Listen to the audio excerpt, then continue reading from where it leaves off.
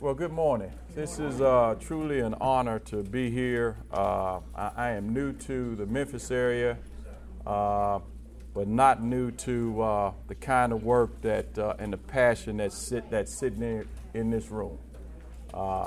It takes a special person to be committed to others, no matter if they're inmates or if they're a friend in need or whatever. It's hard to get somebody on the phone when you really need them. So much less an inmate, in need. So anybody that's in this workshop that does anything for folks in need, we certainly appreciate it. And I just want to personally thank you for your service. So today we want to talk about evidence-based programming and why it's so important in the correctional field.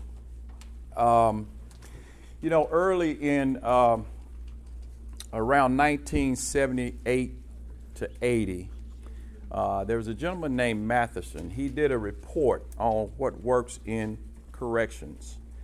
And it was a real comprehensive report. If you read the report, you would have gotten out of it what he really wanted to convey. But most of the people took this one-liner that he published, and it was, "Nothing works in corrections." And at that time, we were putting a lot of money into treatment. We were putting a lot of money into different mental health processes, but we didn't research the correctional industry I'm talking about, didn't really have anything to show for the money that was going into it. And so a lot of legislators, a lot of congressmen and folks in Washington started to look at that report, and it became a sounding board. And long story short, it stripped a lot of the money out of the treatment processes for prisons and jails.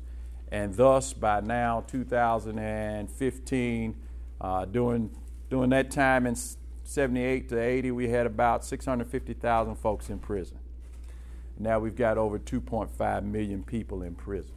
So here we are today. And we're better. We've got more research, lot more research out. A lot of folks around the country are finding out what works and providing evidence-based information on things that work. And so we benefit as an industry from that. And we're able to kind of structure our programming so that we hit the mark and we have effective change, or we affect change within the individuals we serve. So I bring you greetings from Mayor Mark Luttrell, who is mayor of this county, and our Shelby County staff. With me today is Ms. Phyllis Fickling. She is over our Memphis and Shelby County Office of Reentry. It's called MISCOR. How many people have heard of MISCOR? Or Memphis Office of Shelby County? Okay, that's good. It's been around for about 2 years, and we started out with a grant. We had some restraints from the grant, so we really couldn't flourish like we are now. We've moved this is the third time that we've moved. We moved Monday, so they're in the process of getting their stuff and moving, and everybody getting acclimated to a new site. But the site is beautiful. It's in the heart of where it needs to be. It's on Mississippi and South Parkway, right in that area. But it's going to be a shining light for that community, and hopefully with God's help, it's going to make a difference, we believe, and Ms. Phyllis's leadership. Also with me is Ms. Patricia Melton, and she is instrumental in our facility in spending a lot of her time looking at evidence-based programming, making sure that we're doing the things that the research say we ought to do. And so I just want to introduce them. Ms. Melton will assist me in this presentation this morning. But as we say, what works? First of all, I think you have to have a good mission for your organization or your nonprofit or whatever you may be working with. You need to have a good, just yourself. What is your mission in working with convicted felons or returning citizens, as we call them? And so our mission at Shelby County Division of Corrections is to operate safe and secure prisons. We got to do that. Got to keep them behind the fence. Got to make sure people are safe. Got to make sure staff is safe. But we want to provide effective programming. We got to provide that. If we don't, then we're really not needed. We can just send them all to the Tennessee Department of Correction, and then they can disperse them all across the state. And then when they finish their sentence, they can come on back to Shelby County. But if we don't do effective programming, that's really why we exist out there, is to provide an effective programming process. And we want to do that so we enhance community safety. We want to make a difference when folks come back to the community. And we want them to make a difference by making better choices and having fewer victims and fewer costs associated with criminal justice. Well, what does that mission mean to us at Shelby County? It means that we ensure that the mission instills a sense of purpose in all our staff. Not just Ms. Melton, not just Ms. Wilson, not just Mr. Conofor, who work with reentry and work with programming, but with our officers, that they understand what their role is. It's not just to confine inmates. Their role is to be a motivational kind of officer, a person that can stand there, hold people accountable, treat people the way that they would like to be treated, and foster this sense of change, this sense of success, and this sense of hope, and not just to be there as a jailer, if you will, as what we've been referred to. We are correctional officers, we believe, and we're correctional professionals with a mission.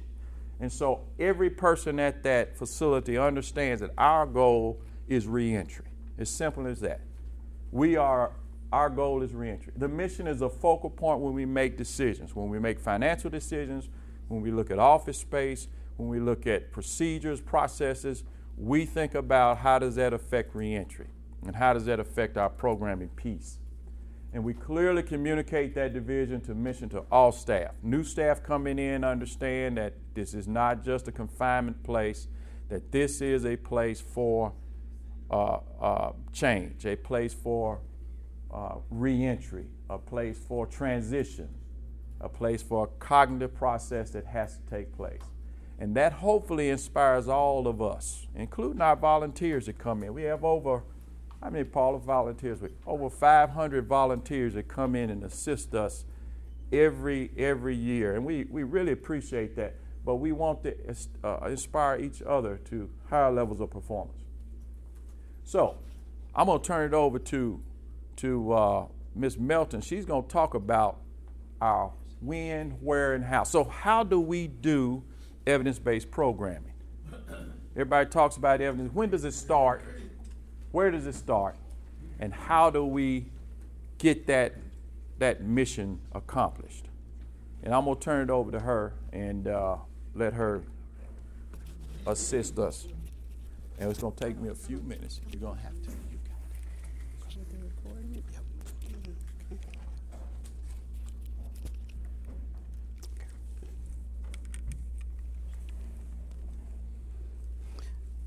Good morning. As Director Gupton said, I'm Patricia Melton. I am my official title is the Manager of Grants and Reentry Services. Clicker. One of the things the analogy that I usually use when I start talking about assessments and evidence-based programs, what we do is a form of treatment, and it is no different from what we do in a doctor's office. If you go to the doctor, they don't just look at you and tell you what the problem is. You have to go through a battery of tests, which are assessments or evaluations. And the results of those things will allow the doctor to treat you based on whatever the problem is. We know what our problem is. So that's kind of the that's the why of what we do, because we have to make sure we're treating them based on whatever is being presented. When does it start? One of the things that Mr. Gupton has continuously said, that Shelby County Division of Corrections is truly a reentry center. So if it's a reentry center, it has to begin as soon as they come in with the assessments, and then the treatment follows that. One of the things that we've learned over time, and not just at the Division of Corrections, but just in general, is about evidence-based programming. We can do a lot of things in a lot of different ways, but unless we understand while we're doing it, and we're doing it on the right population, we're kind of at a loss. That's the beauty of evidence-based program. Any type of evidence-based programming that we have, it's been tested on the population that it's supposed to serve. So if it's tested on that population and they've got the right data to say that it works, then the only thing you can do is to make sure that you're using it the way it's been prescribed, just like you get your meds from the doctor. Use it the way it's prescribed, and then you'll get the end results that you need.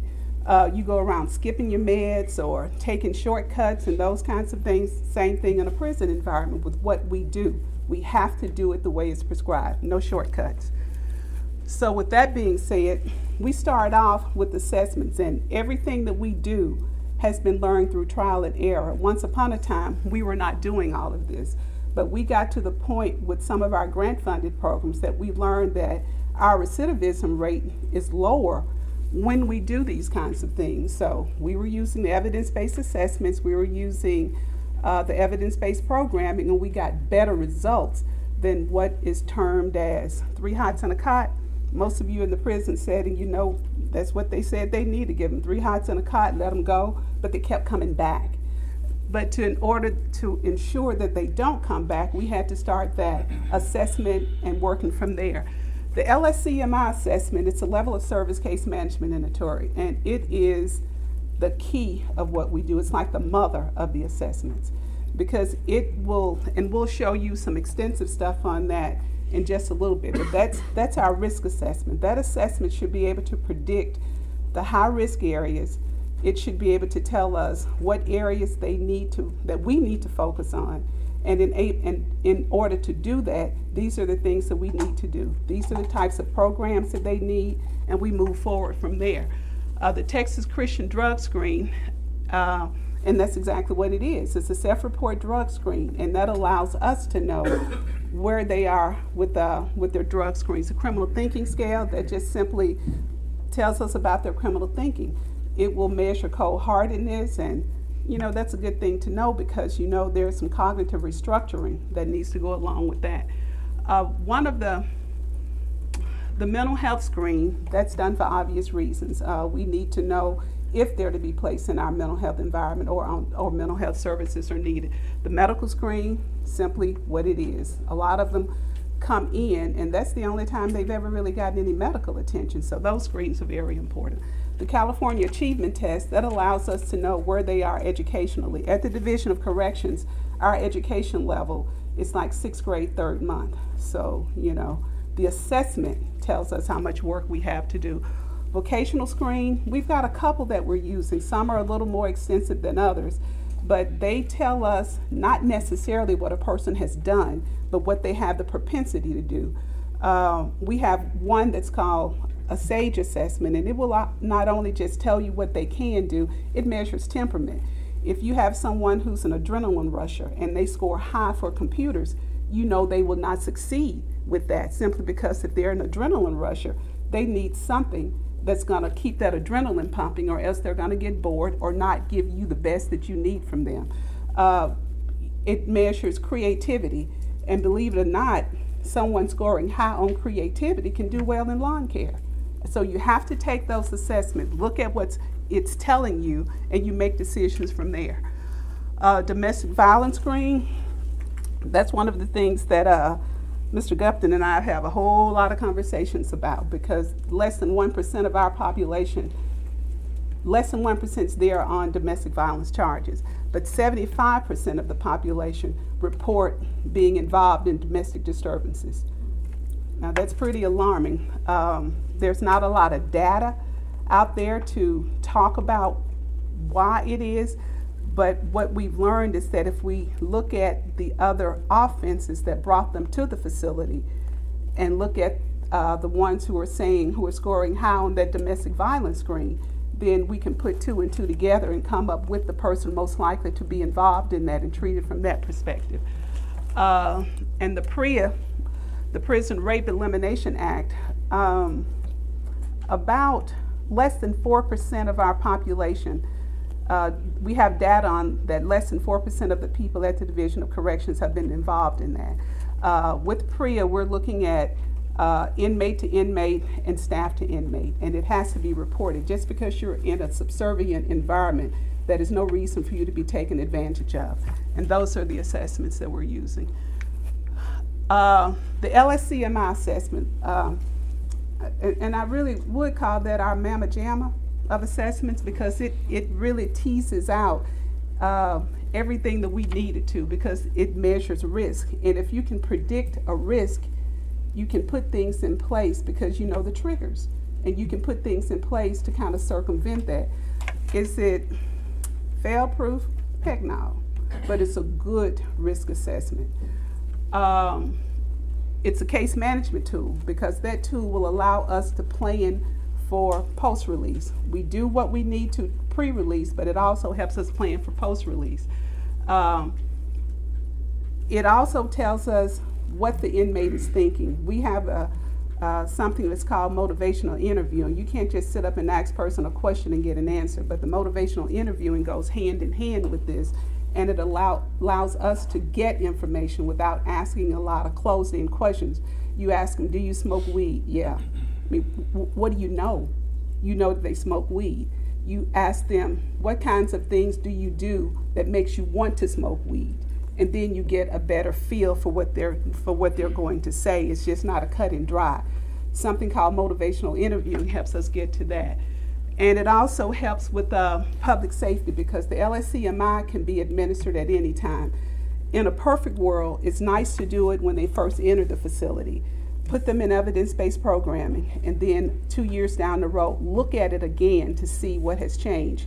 And it would be the same for the community. Look at it again after they've been released, and they end up, say, Memphis and Shelby County Office of Reentry, and they've gotten other supports. And those risk levels should continue to go down. And that's what we're in the process of putting in place now. These are the things that the LSCMI measures. We've got to talk about the criminal history, and there ain't nothing we can do about it, because the history is strictly a history. That's what it is. So we have to look at the criminal history. It's kind of interesting that we've got strengths up there, because what kind of strengths can you have with a criminal history? If you've only had one offense, that's a strength. When you're looking at a population who may have had 6, 7, 8 offenses, so that would be a strength for criminal history. The type of offense would be a strength. If you've just had one shoplifting versus burglary, that's a strength. So we have to look at all of those things, and the assessment will do that for us. Education, employment, that's a biggie. You heard me say earlier that our average reading level is 6th grade, 3rd month. And with that being said, a lot of people don't have the education or the skill set to do what they need to do. Of course, the strength there would be that they've got a high school diploma. You can hope that's a strength. But how many of you have run across people with high school diplomas and they're reading on a 3rd or 4th grade level? So one of the things that we do based on what that education portion of the LSCMI tells us is that they just may need adult basic education. They've got a high school diploma, but they may need to know how to read an application. That's adult basic education. That's all about literacy. And I think that's one of the things that a lot of environments have fallen short of. You see that they have a high school diploma, and you have certain levels of expectations. And I think everybody in here would probably know an educated fool or two. So just because you have the education doesn't necessarily mean that you have the skill set that you need to get done what needs to be done. And that's why the education piece is so important. The family marital, that's a biggie. Relationships are very important to what we do. And if they have no familiar supports out there, what are they returning to? They're probably returning to the environments that they came from, and those environments are oftentimes what got them there. A strength for something like that is that they've been married for 4 years, lost a job, and maybe stole something just to make ends meet within the family. We don't condone that, but you understand that, and that tells you something about the criminal thinking as well. the leisure recreation. And that is what we found to be such a deficit. Our guys and our females out there, their leisure and recreation is usually what they did to get there. You know, you get caught up with the crowd that you're running with, and a lot of times you're the biggest part of your crime is your association and the people that you run with. They don't have leisure activities. How many times have you seen on TV or heard where they're playing spades and it ends up in gunfire? You know, you just kind of, that's because of the associations, and they don't have any real structured leisure activities to do anything with. One of the things that we've been able to do at the Division of Corrections is to put together, and we're still in the baby stage of this, so it's still growing, a recreational program. Because if any of y'all exercise, you know you're about tired by the time you get through, right? And you ain't fit for crime, TV, eating, or anything else. So that's kind of how we're looking at things as well. Burn off some of that energy. And if you do that in a structured way, then that's a good thing. Companions, that goes hand in hand with the leisure family and with the leisure and family piece, because it's who you run with. Birds of a feather flock together, that kind of thing. Some of those things start to mean something once you get into a different environment and you know what you're working with, because your companions, and I'll use Michael Jackson as an example, not because he was not great musically, but sometimes we need people in our lives to tell us no, that's stupid, don't do that. You need people in your life to tell you that. Most of the time, you don't want companions to tell you that. You want people in your life that are your yes people. You want them to support what you do, good or bad. This thing about being loyal, loyalty should rest on the merits of it being the right thing, not because I like you. And that's one of the things that our folks have such a problem with. So this assessment will tease that out. And we all know that's a biggie. One of the things that I learned a few years ago working with a LADAC, he was also a PhD, and we were doing some intensive A&D with the people who scored high on some of these scales. Again, grant funded, so we were able to do that. And he said that he wanted in those groups not just the people who were substance abusers, but the people who were actually selling the drugs. And that was, had never thought about that before, but it makes all the sense in the world, because everything, it's kind of like which came first, the chicken or the egg? So what came first, the drug or the drug dealer? Because they all right in there together, so it's of the same cloth. And in order for them to understand the impact of what they do, then you have to start with that population. You have to work with that population as well.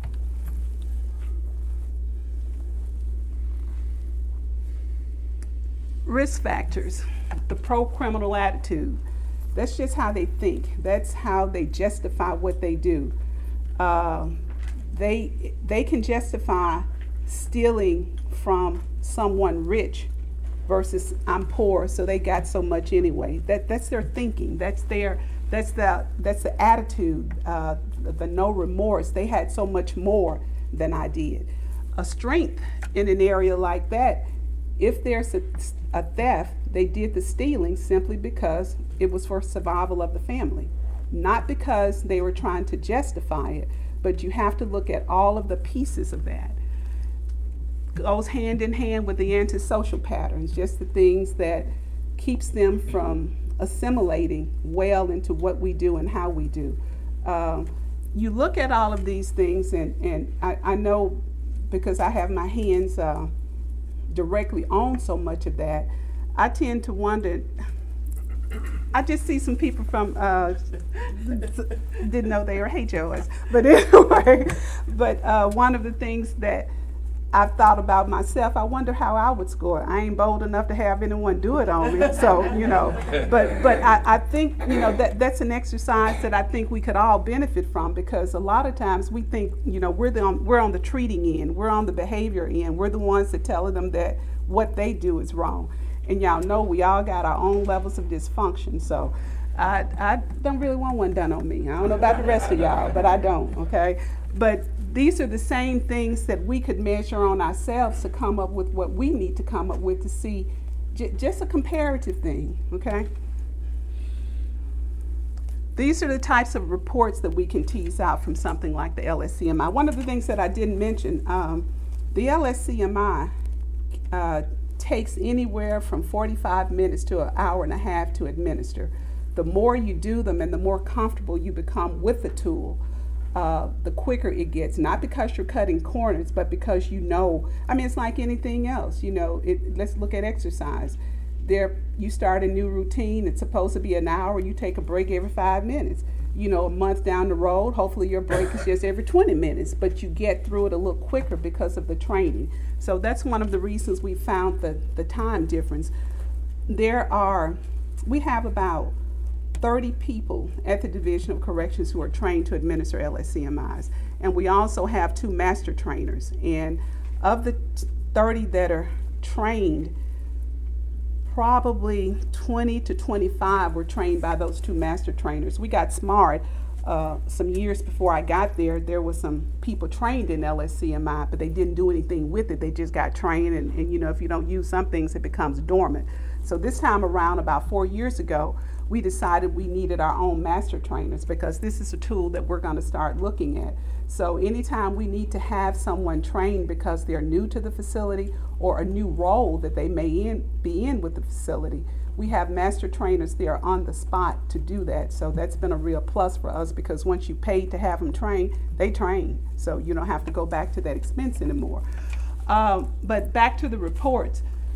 The reports will tease out a whole lot of information, just gives you a complete profile of the person that you're working with. You know who you're working with, you know what you need to do, and you begin at that point to pray that you got all the evidence-based curriculum there to give them what they need so that they do not return. The comparative reports will allow you to actually, as it says, just to compare things. You can look at offenses and compare different type of offenses with other offenses and see what the commonalities are between the people, because sometimes, well, at least often, I think it's less about the offense and it's less about the person that you're working with based on what the assessments have told you. And the case management report. Case management should be seamless.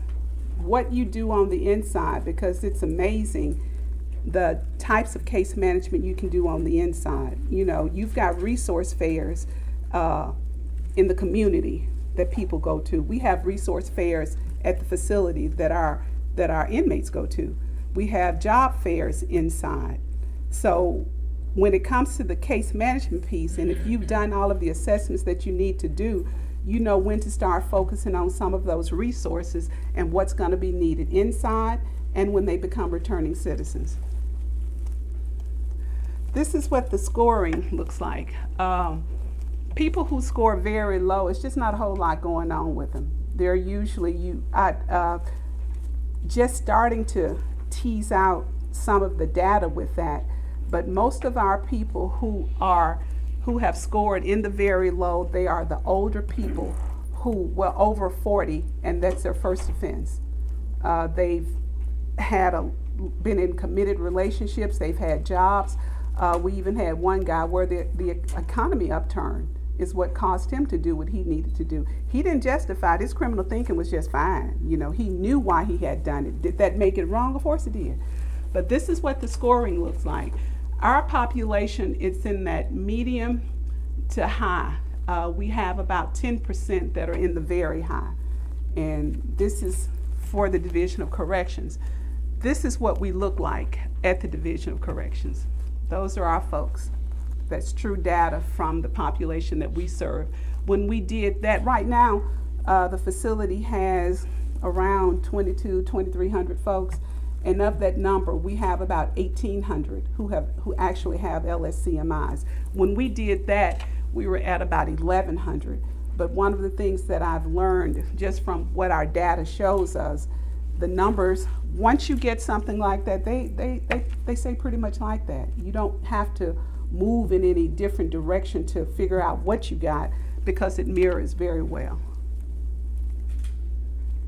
After the assessment, when you go to the doctor and they tell you, they do all the evaluations, they tell you everything that's wrong. You always have a care plan, and that's what our reentry path is. That reentry path will direct everybody working with that inmate of what they need. The assessments will say, well, he needs anger management. Well, he needs job. Well, everybody needs job readiness. So, as my boss has said, that's the course that tells you how not to cuss your boss out. And a lot of times they don't know that's inappropriate. I mean, it's a little humorous, but sometimes they don't. He ain't gonna disrespect me like that. Sit down, that's what you want to say. But you need that job readiness. But that reentry path will outline all of that. So we will enroll them in our curriculum-based program, and we will put them in some kind of vocational path. We will make sure that there are some recreational activities, and the ones who need the education, we do that. We fix them all up real good, and it is our practice now that everyone is referred to the Memphis and Shelby County Office of Reentry. And that's the old adage: you can take the horses to water, but you can't make them drink it. We've done what we felt that we needed to do on the inside to ensure that they get to the Office of Reentry. And the proof is always, you can have a lot of compliance within a controlled environment, as well as non-compliance, but you look at the compliance within a controlled environment. The proof is what happens after you leave that controlled environment. And that's why the case management plan and the referral to the Office of Reentry helps us with that seamless piece. One of the things that I work with a lot of data at the Division of Corrections as well. And I do try to do a lot of research just to kind of stay up on what's out there and what we needed to do. And one of the things that became very evident to me about 1.5 years ago, and it goes back to that Michael Jackson syndrome. You're not associating yourself with the people that you need to associate with. And that's when we learned that mentoring is a big key to what we're going to have to do. A lot of times we've got some of our folks who burned so many bridges, they don't have anybody. They have nothing they ain't got nobody. So we have to start looking at what's going to help them. You can send somebody to a mentor once you leave, but you have not developed that relationship. It has to start on the inside. So that's one of the components, and with what I've been tasked with doing out there is to just look at where the holes are, where the gaps are, and best I can come up with ways to fix things, because our recidivism rate is not anything to be proud of. We have a fatherhood grant-funded program called Project Most. The recidivism rate, and after that program we pretty much hung the shingle April 2012. And between April 2012 and now, our recidivism rate is about 4%.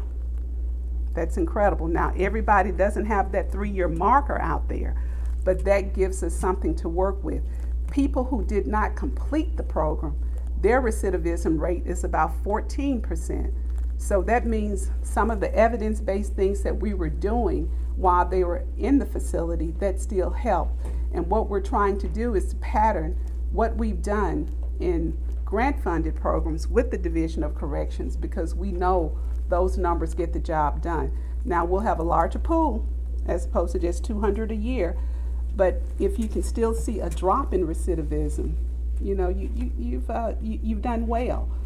One of the tasks that we've always had with grant-funded program is sustaining what we've done after the grant leaves, and we've been able to do that, hence all of the assessments. Those things started out grant-funded, and now they're operating without grant-funded, because the assessments are happening now in our intake area when they first get there, between 14 to 21 days. It just depends on the type of assessment. So that's why reentry begins upon entry.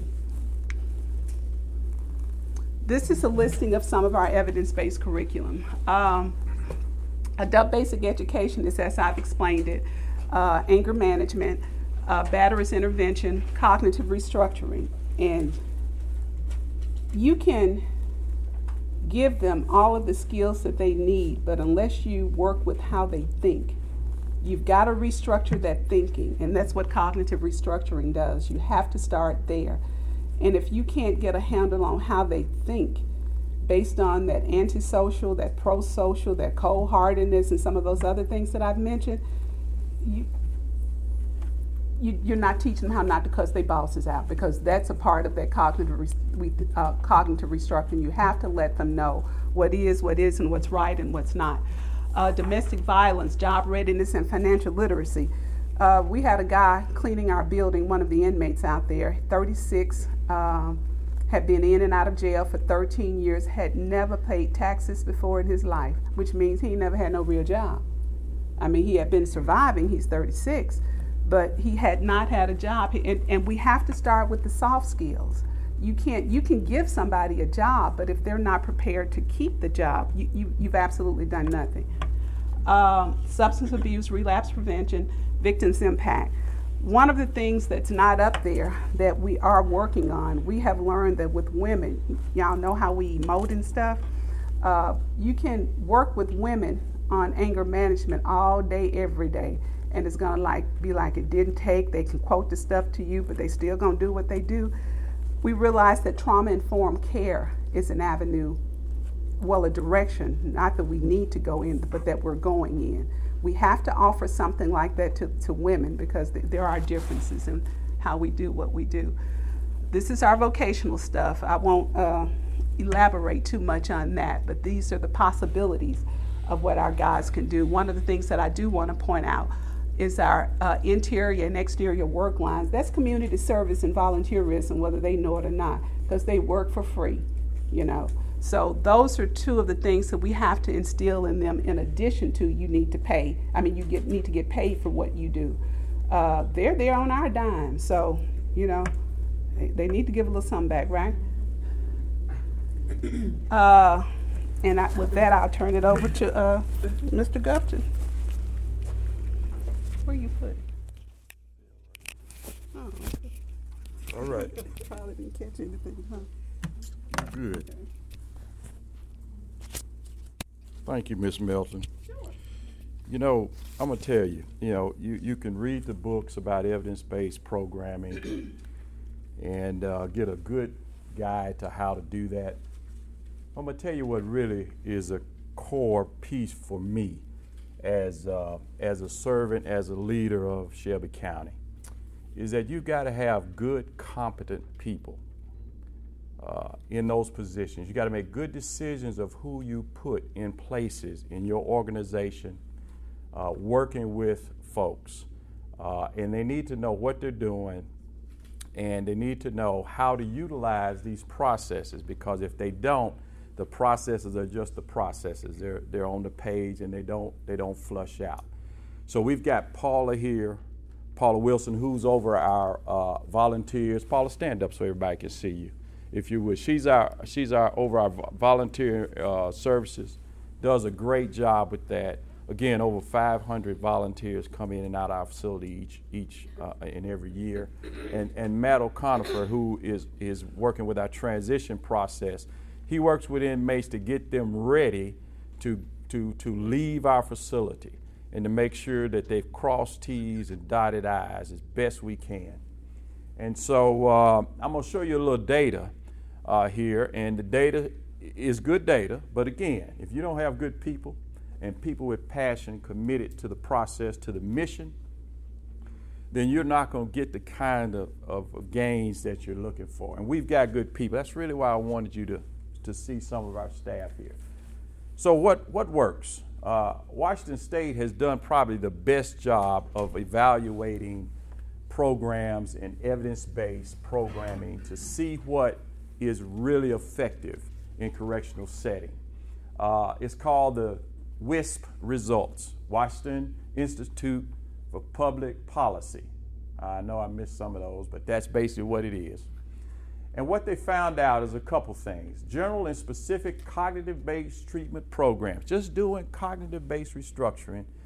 Thinking for a Change is one. Pro-social skills out of the Change Company is another. MRT, which was started here in Memphis by Dr. Ken Robinson and his folks, is on the evidence-based registry. There is an evidence-based registry of programs on SAMHSA's website. And if you look on there, they'll show you those programs. We use all programs that have been tested on inmates and say that this will give you a certain gain or a certain decrease in recidivism. So, cognitive-based programming we use is Thinking for a Change and MRT. Those are some of the hallmarks out there in the field now. 8.2% reduction in recidivism if you have passionate people, competent people providing the service. Programs for domestic violence, they've researched 9 programs around the country and not a lot out there. Not a lot of gain that they say. Me and Ms. Melton and I, we were working with that. Again, I don't think the assessment piece is flushing out who really needs to be in those programs. Like I said, 1% of our folks are there on the domestic violence charge. A lot of them go to TDOC now. But 75% of our guys that we survey say they've had domestic problems. So we're going to get into that, and we're going to work with domestic violence in a way to try to help this community and see what our gains will be in recidivism for our individuals. Intermediate sanctions, intensive supervision, surveillance only, intense probation, parole, no change. They looked at 24 intensive probation programs around the country, no change. No change in recidivism. Intensive probation programs would include substance abuse like we have at the MISCOR. At MISCOR, we have 2 TDOC correctional, 2 parole officers who see the offenders when they come to the office, and also they receive services such as housing, employment readiness, employment help, cognitive behavioral therapy if needed, substance abuse programming through our partnerships, mental health, medical, you name it. Some of you guys in here may be involved in it. If not today, you will be, because we're going to be calling on you to be involved over there in some form or fashion. 21.9% reduction in recidivism when we combine intensive supervision. Got my eyes on you a little closer. We're going to drug test you a little closer, but we're going to be with you along the way. We're going to have somebody case managing you and giving you programming. 21%. That was 10 programs that Washington State's meta-analysis looked at. Correctional industry programs in prison, -7%. We do correctional industry in prison.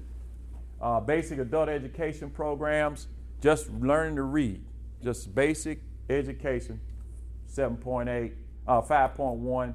Employment training, you see it. Vocational education, if you get a vocational certificate in electrical and forklift, that means that you're going to cut your chance about 12%. Huge. Therapeutic community for the mentally ill, substance abusers, 27% when we put them in that environment. Project MOST utilizes the therapeutic community model. That's why that recidivism is so low, I believe. And the research flushes it out. Work release, we do work release. We have probably 100 guys out on work release getting paid. Guess what? They send, since 2007, they have sent over $1.3 million home, because we have a process. They just don't get a check and keep it. They send $1.3 million home to families. They've paid about another $1.3 million to the facility over those 7 years for room and board, and then they get to keep a segment of that. And that all started under our administrator here. I want him to stand up, Mr. Stanley Lifford. If you would stand up, he's our administrator over all of our program services in our facility, and started that work release program. And it is really a carrot for individuals who've done their programming and are ready to go out, get a little money in their pocket before they leave. So, what does all that mean? That means that, someday they might be able to go there. That is truly a picture I took at St. Thomas, and it makes me feel good, so I put it on the screen. And I know you'd rather be there than to be sitting here, probably listening to us on research on what works. But the reason why we are here is because of that. That little individual right there, that young lady who allowed that butterfly to land on her head is so innocent. She believes what her daddy says. And her daddy's told her time and time again, I'm not going to come back this time. I'm sorry, I'm not coming back. There may be some ladies in here, some little ladies in here, some little men in here whose dads told them that, and you still believe that they're going to get it right. And so it's our job, all of our jobs, whether we work in a facility, whether we work at Miss Corps, an Office of Reentry, whether we work as volunteers, is to try to make that right for our community. And so I want to thank you for allowing us to share and serve this community. And we need your help. We need to partner on this. We need to keep moving. We need to keep the foot on them. You know how you pass a person in the interstate and then somebody passes you and then gets over in front of you and slows down? We don't need to do that. That irritates me to no end. We need to keep that pedal going. Once you pass, let's keep going. Let's keep going on down the road. Thank you. Thank you. When we got any questions, I know we're running tight, but if anybody has a burning question or anything, we can try to answer it. We're running a little tight here. We want to stay on schedule. I got one. Yes, sir. I also work with returning veterans. Has any of this type of thing ever been discussed with them? Bingo. So you got to have great staff. Great staff. He does a huge job with veterans. We work with Make it quick for him. Yeah. We work with the veterans, and we bring them onto the compound every quarter. That's about 4 times a year. And on a monthly basis, we bring them to speak to a smaller number of individuals to assess what their needs are. And so while they're there, we know what their needs are. So when they leave, they already will have started that. How many do we have in the last one? 40? 44. Thank you. Great. Any other burning questions? We want to stay on schedule. Thank you so much.